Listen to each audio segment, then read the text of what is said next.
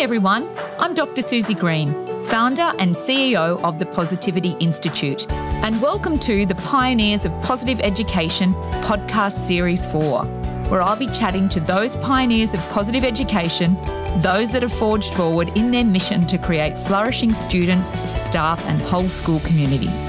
I'll be speaking to PosEd pioneers from various schools around Australia over coming weeks to talk with them about their experiences and journeys in positive education. I hope you enjoy the show. Today I'm speaking with Paul Belton and Emily Sayer from St Paul's College in South Australia. Paul is the principal of St Paul's and he's in his 7th year, and he's had 27 years of senior leadership experience, including 5 as a CEO of a South Australian football club. He has a Bachelor of Education in Physical Education and an MBA. He's married with 6 children and has 13 grandchildren.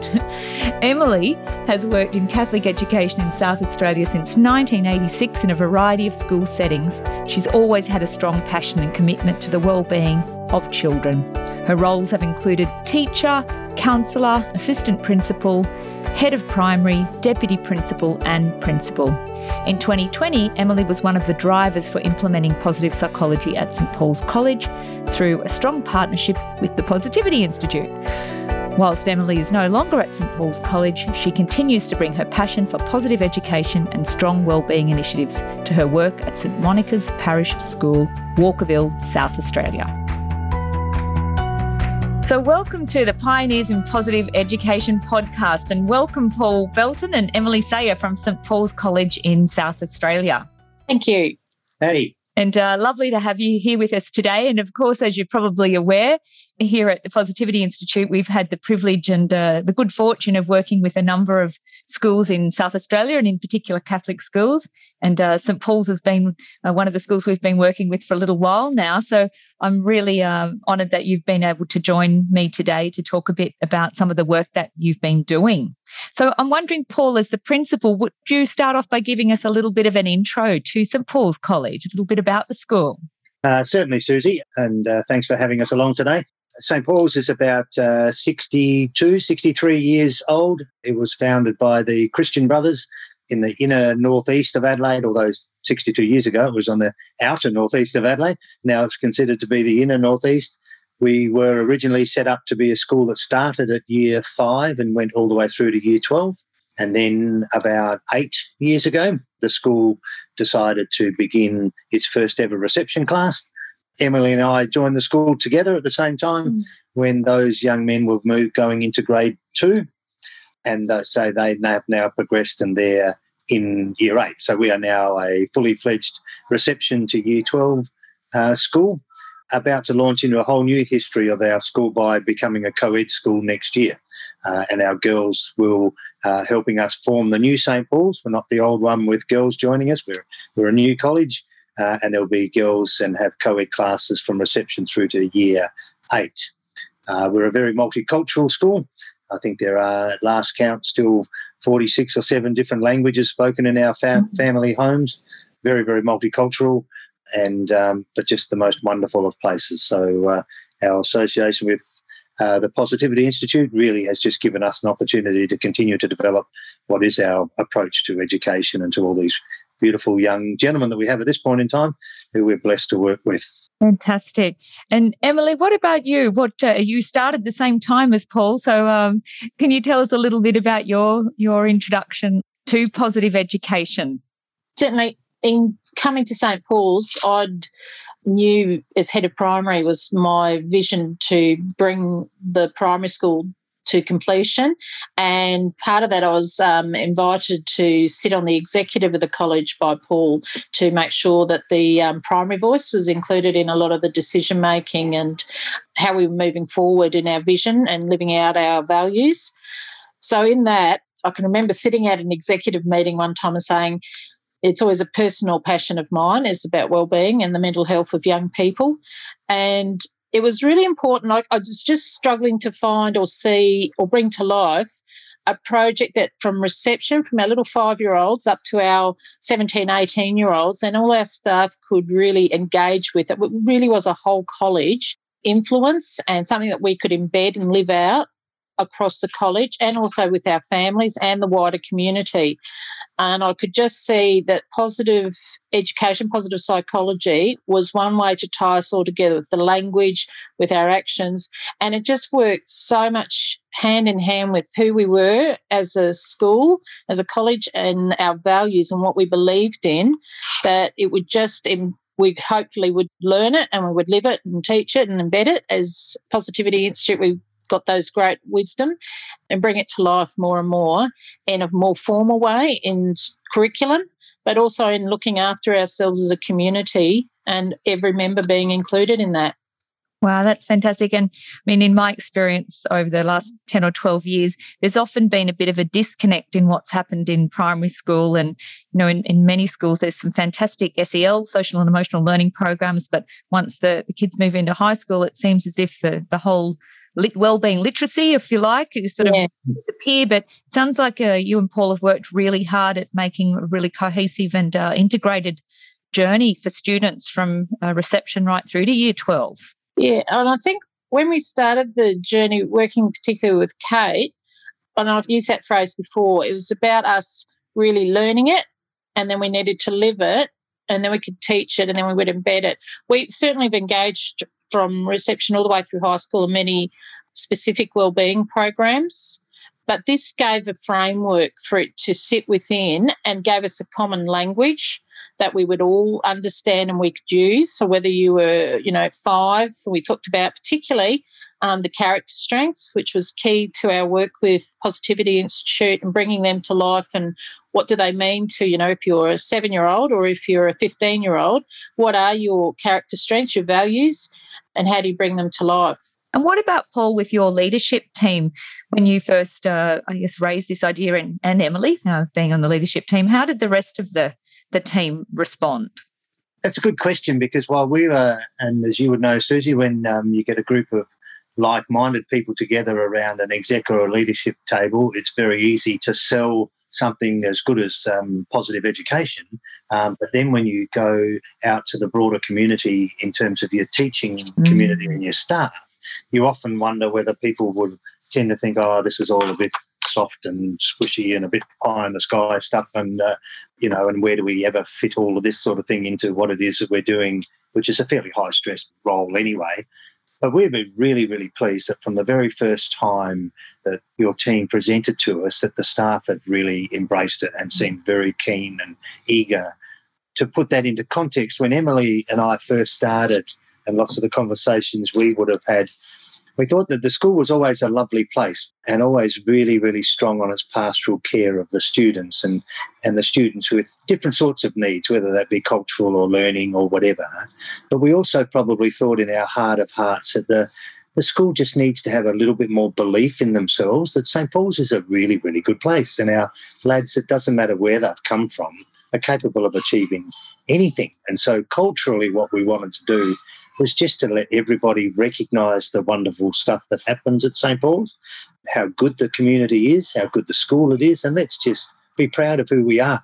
And so the platform of positive education, in retrospect, doesn't seem at all surprising that the staff embraced it right from the beginning. No. And Paul, as I sort of alluded to earlier on, South Australia has been in many ways leading the way in positive education. And I guess I'm curious around whether that may have been with Marty Seligman having been thinker in residence down in South Australia for a period of time too. But, there are more and more schools coming on board, would you say, or regardless of whether they use the term and positive education. And I am finding now that some schools are, I guess, determining that they may not need to use that term, but they're still looking and utilising the science, looking to and utilising the underpinning science of wellbeing. Would that be your experience? Absolutely. You said earlier that you've worked a fair bit with a lot of the Catholic schools around Adelaide and around South Australia. And when you come from that strong spiritual base, this goes hand in hand with what we're meant to believe, and that everybody's created equally and everybody needs to treat each other respectfully and fairly. And so the very basis of all things in positive education absolutely supports that. And where this is my own theory now, Susie, not anyone that we've discussed much at school, but with the diminishing amount of commitment to people's religions, if you like, and maybe perhaps church attendance and things like that. I've often wondered why the GoFundMe pages work so well and these big telethons work so well, and when they're raising money for international crises or whatever. And I think there's an inherent desire in everybody to try and belong, and there's less belonging happening because of a lot of breakdown of other community groups.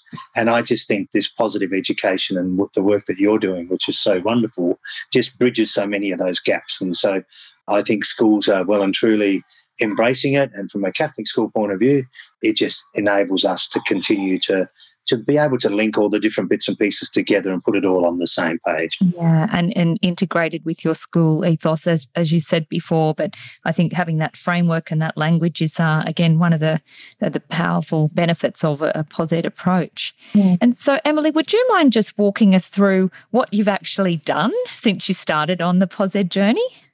Well, I can remember sitting in at the executive and they didn't stop me, so I kept talking. And then even after just that initial meeting, there was a sense of, yes, we need to do something and research it and find out. So from there, spent a fair bit of time researching what were the options and talking to other schools who you had engaged with and other opportunities that were available. And then we got a clear sense after I actually spoke with you and we had a conversation about what is it that we were hoping to do and achieve. So from there, we made our formal arrangement, our relationship began in a formal sense. And from there, what I loved about when we first started, and of course this is set within the context of having COVID come amongst us and changing our way of life forever, that we started with everyone. And that very first day, all staff members we invited everyone from our grounds staff to all our ESOs to counsellors, to everyone was invited to be part of this journey. We wanted everyone to be included. So from there, we got a sense of who we wanted to be. We delved into our character strengths. And from there, we developed, we called the guiding group. There were 3 of us on that. There was myself and someone representing primary and one from the senior school as well. And we also have what we would like to call our champion group. I think Kate kept calling us champion, so we decided we'll keep that.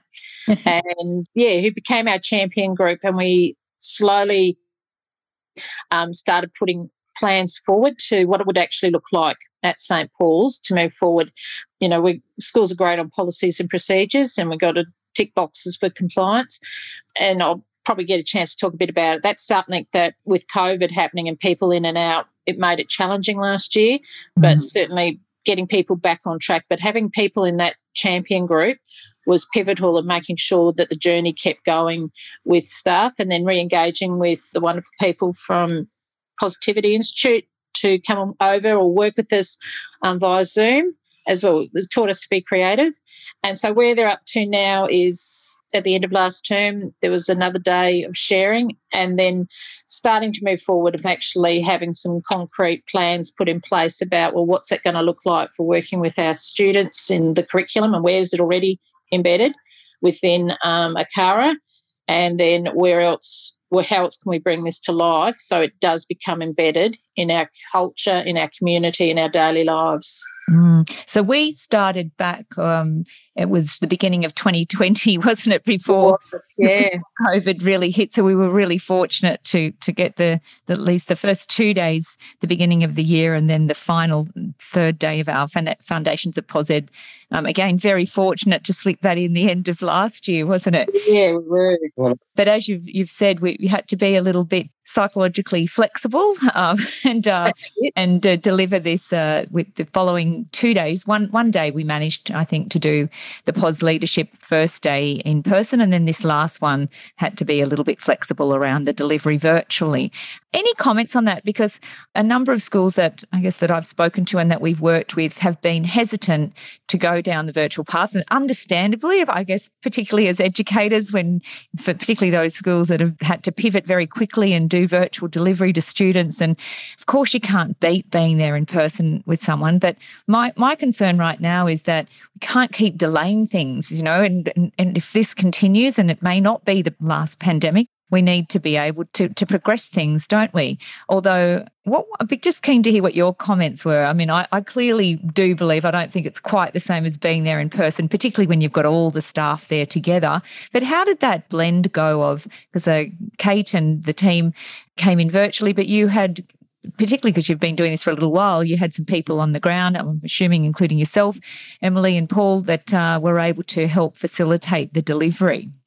My opinion, Susie, is that it would be really difficult if you were starting from scratch virtually. Mm-hmm. We were blessed to have the face-to-face to start with, and then the people delivering can read the room. They're so good at what they're doing, and they pick up a vibe of for a theme that has worked well, and then they just run with it, and then away you go. I think if you're starting from scratch, where like Kate's just at the end of a screen, and being able to see nobody because the staff are all in a big room, you wouldn't be able to focus on anybody. So I think if you were starting from scratch virtually, I think you'd have to well and truly rely on your champions at the other end to do that interpreting for you, and they would need to be quite literally on their feet, walking around and making sure that they're generating the enthusiasm that somehow or other can be relayed back over the computer. I think that's kind of like the only way it would work, because that, like anything, Susie, the first session or the first day or the first interaction's got to be almost the most important one. Absolutely, isn't it? Because then people hopefully become more engaged and inspired to want to learn more and go down that path. But it's a tricky one, isn't it? But I think we were very fortunate in terms of the timing. Yeah. And you've said that you're now at a point where you are revisiting curriculum, and that explicit teaching of wellbeing science is really important. I'm really curious to know, what about for the staff themselves? Because, again, my experience has been they all sort of nod and they get it and they realise, it's one of the most stressful occupations and how they do need to invest in their own well-being. But when it comes to actually doing it, it's really challenging for people to carve out that time or put boundaries up. How have your staff been going with the live it part of the well-being? I've sort of got to put my hand up. I'm probably not your role model for that myself. After one of our staff-led days, we asked them to actually, because if you write it, you're more likely to do it. Yes. So we actually asked them, Tom, who was on the working group, the leadership group of it, asked everyone to commit to one action that they would undertake to look after themselves for their own well-being within that, and then give feedback just randomly to others, not in a formal sense, and see. So I'm not sure if they've checked in lately with that, how that action's gone. No. But can I just be a bit cheeky? When we were talking about the starting up, the one thing I would take back from it is the champion group. Yes. I think having them so empowered and knowledgeable is probably, knowing that this is what we've got to move forward with, probably more than likely. Yeah. In hindsight, I think if we have more chances for just the champions to spend time with Kate online and getting us really, really empowered and skilled in the language, we know it, but having that connection a bit more frequently, I think if I had my time again, I would do that. So when we are faced with those, when it's a whole staff one, then we could utilise the skills and capabilities on ground with those people who are in the room with everyone. And did the champions group, were they invited to become champions after day one, or was it prior to day one? No, it was after. Paul put out an email to invite people who would like to be part of that group. So it was by invitation, and we had a range from ESOs, academic and administration, to primary to secondary, and the leadership team were part of it too. So as always happens when people change schools and leave and things like that, so it's just been revisited as well. Those people that want to come on board that weren't there when we originally started, and those that felt that at the moment they just needed to step back for a bit, then they would do that too. So it's that constant revisiting and making sure you really do have people that have got that are in the space that they think they can contribute the best. That's a really important point, Emily. And I think, as you've said, it's good to keep things fresh, is to provide the opportunity for people to step on and step off that champion group. And it's not as if, you only do this for 1 or 2 years and then we wipe our hands and we're finished. It's a work in progress, isn't it? And we've got to keep it fresh. And people, we know scientifically, we habituate to things. So we need to keep things fresh to keep people engaged, and we need as much creativity and energy from people on that group. Yeah. What about you, Paul? What would you say have been your greatest learnings, or you could say more broadly the school's greatest learnings, that you might be able to pass on some of that wisdom to schools that they're at the beginning of their journey? The greatest learning for me personally was that it wasn't hard to sell. And to get people on board. When Emily just said we put out an email asking who was interested following the first day, we would have had a third of the staff respond. It was too many. It would have been too big a group. So the learnings from that. The other significant one is, and you touched on it a bit, Susie, yourself, in terms of the teachers themselves. They could think that this is yet another curriculum that's being forced on them. Where am I going to get time to prepare this or whatever? And so we're fortunate because most schools would have wellbeing programs or, a pastoral care system of support across either horizontally or vertically. And so if it became a difficult sell, if you like, in terms of it being a standalone curriculum, well, then you go about it in a different way and say, this is who we are anyway as educators. We are meant to be about enabling every person that we work with to fulfil their potential and their God-given capability. So if that's what we're meant to be doing, well, then it's easy enough to embrace. But when you sit down then and you talk about where and how we can embed it and how alongside of what we already do, there's almost like then, or there could be, again, we didn't necessarily need this, but a sigh of relief. Oh, I get it. It's just a matter of formalising what we do and then using it in our language and in our day-to-day practices in terms of how we live it. So rather than it just being naturally who we are as people, there's some names to it and there's some actions to it. So the fear of having the learning for me has been that we can embed this in a school without the teachers or anybody thinking it's just something extra that's being forced on them in an already crowded curriculum. Exactly. And is there any story that might highlight the impact or the experience that staff or students have had by adopting this type of approach? I think the one thing that comes strongly, it keeps coming back to me, was about the character strengths. And we would use them in the primary space particularly, have visuals of them in the little ones' classrooms, and in the older ones still have the cute pictures too, with the different values that you would identify with. And the older ones would undertake some analysis of what they thought as well. But what I noticed over time was the children themselves were using the language and seeing new insights into themselves. They say, I was really, I persevered with that, or I was curious with that. And then they would see it in their friends and in their classes, and the teachers would use that language. I'm looking for the skills of being organised now, or of being resilient, or those. So the language kept coming out more. But when you heard the children actually naming their values and their character strengths, you found it really quite exciting. I had a smile on my face a few times, and I'd hear them being yelled out across a classroom or in the playground with things about being persistent and people having great sense of humours and things like that. So, it was lovely. It really helps from a strength spotting perspective too, doesn't it? I still remember one of our associates who is a teacher, and she was a student of mine at Sydney Uni many years ago, and I still recall her telling me when she ran a strengths intervention with her class of Year 5 or Year 6, and she said they'd finished the intervention and then a new boy started in the class, and after a few weeks she said to the class, okay, so, Johnny's been here for a few weeks now. What do you think his top strengths are? Oh, kindness, miss. I forgot my lunch and he shared his lunch with me last week. What else was it? Oh, bravery, miss. He's come to a new school, and social intelligence. He's made friends really easily. And she said it was just so amazing. They just it was a strength shower over this young boy. And it was just so lovely to see and so genuinely delivered. Oh, it's gorgeous. Yeah. Susie, I'd be keen to share something with you. Yes.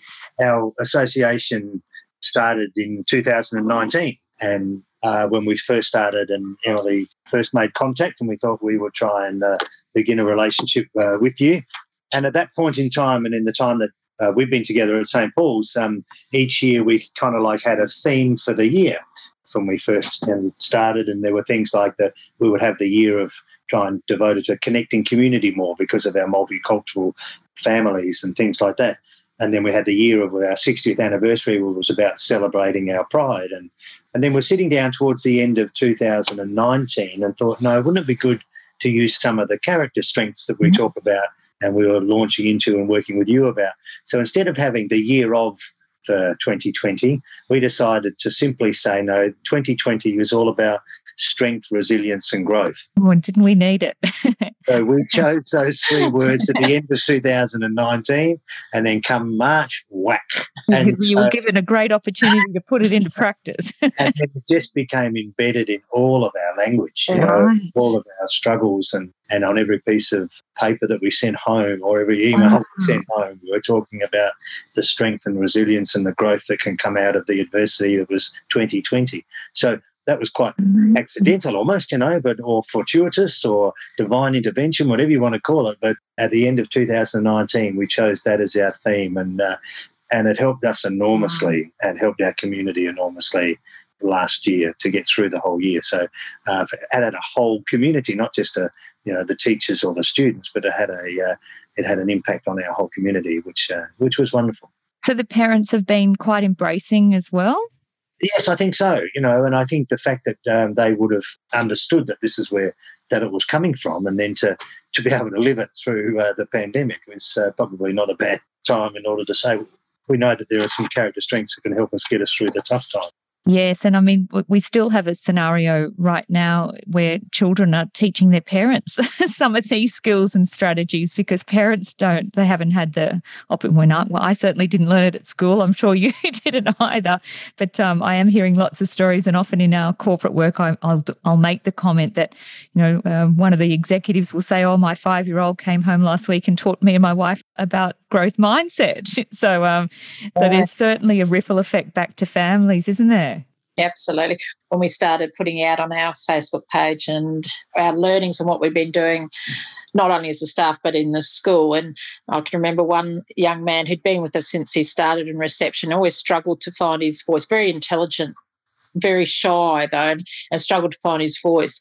And Mum noticed the more that we were doing this language and talking about his character strengths, the more confident he was becoming. And he did get diagnosed with a speech impediment as well, which set him back a bit, but he kept coming back with it. And the language, we keep revisiting it with him. And Mum was saying, I remember one of my conversations with her, she said, oh, he's living it out. He really is. Oh, amazing, isn't it?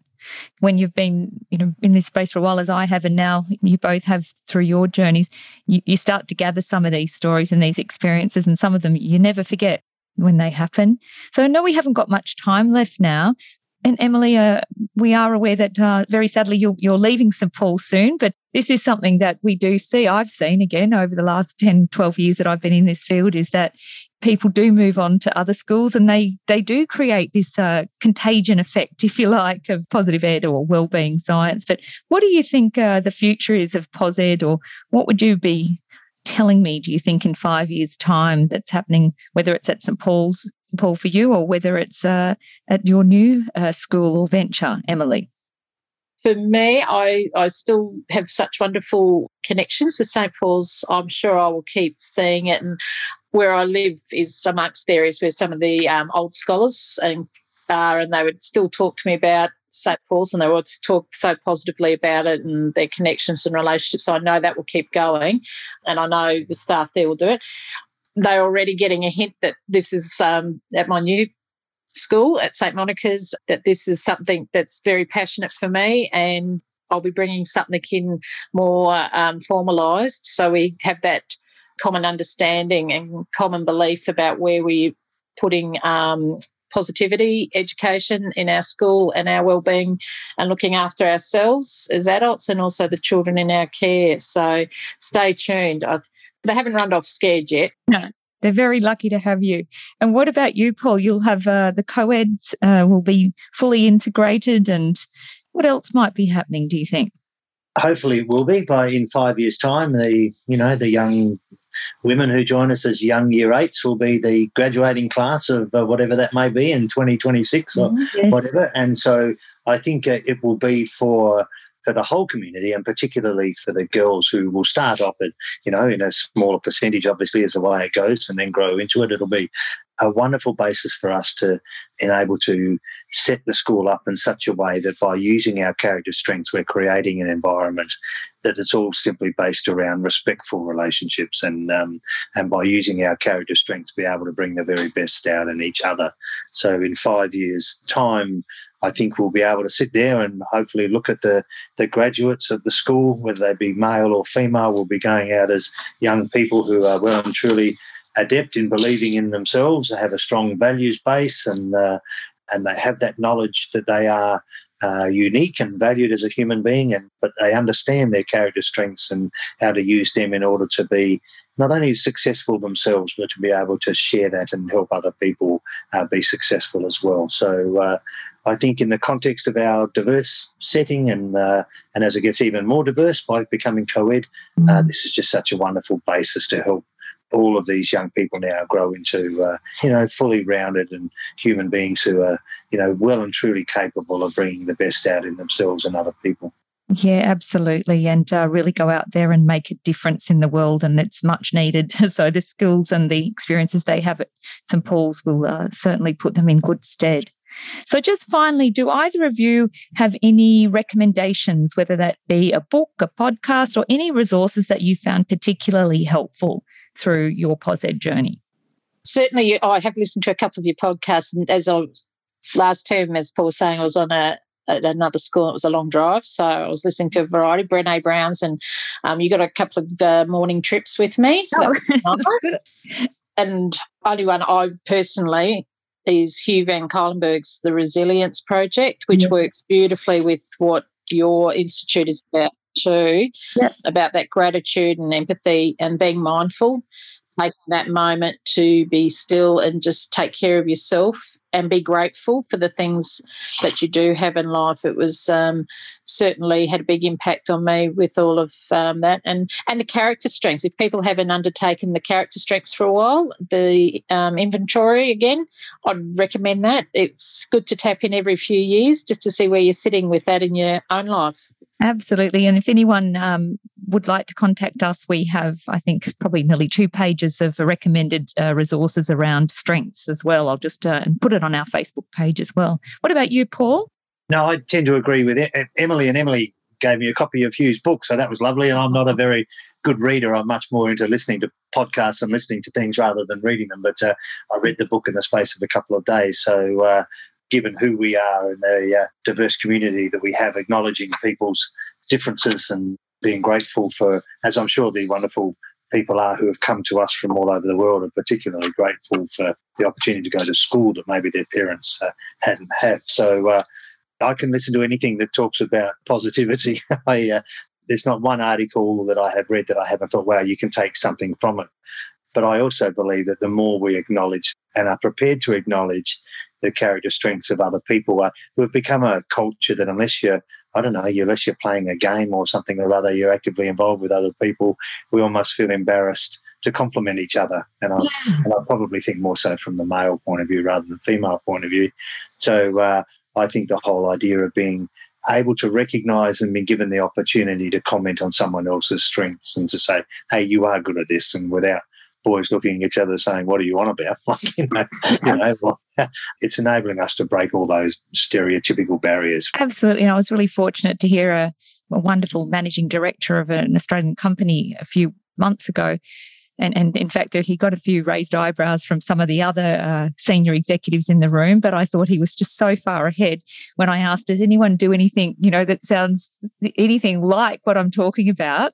And this MD said, Susie, for the last few years, every morning I send a text or an email to 5 people in my company. So it's quite a large company, lots of staff. And he said either to express my gratitude or just to check in and see how they're traveling. And he said, I've had such wonderful wonderful feedback from people, and it's really helped build positive relationships with people in my company. And I thought, wow, he's onto it. People really appreciate that feedback, don't they? Absolutely. Yeah. Well, thank you so much for joining me today, and congratulations on the wonderful work that you're doing and inspiring through this podcast interview and the work that you do. Hopefully many other schools to take this type of approach. Our pleasure. Thank you for all your support through St. Paul's and others too, particularly the staff. It's been good. Yeah, and yes, thank you to the team from the Positivity Institute, Kate and Wendy, and I think James was there as well. Yeah. So, but thanks to my team as well, and thanks for the privilege of working with you, and best wishes for the future, both of you. Thank you very much, Susie. Thank you so much for listening to the Pioneers of Positive Education podcast series 4. If you're enjoying the series and you're a school leader who wants to take a strategic and sustainable approach to PosEd, contact us at info@thepositivityinstitute.com.au to find out how we might work with you and your school. In the meantime, you might like to check out my new podcast, The Positivity Prescription, available on iTunes and Spotify. And don't forget to sign up for our free e-news at the Positivity Institute website, where you'll be kept in the loop for all things positive. Bye for now.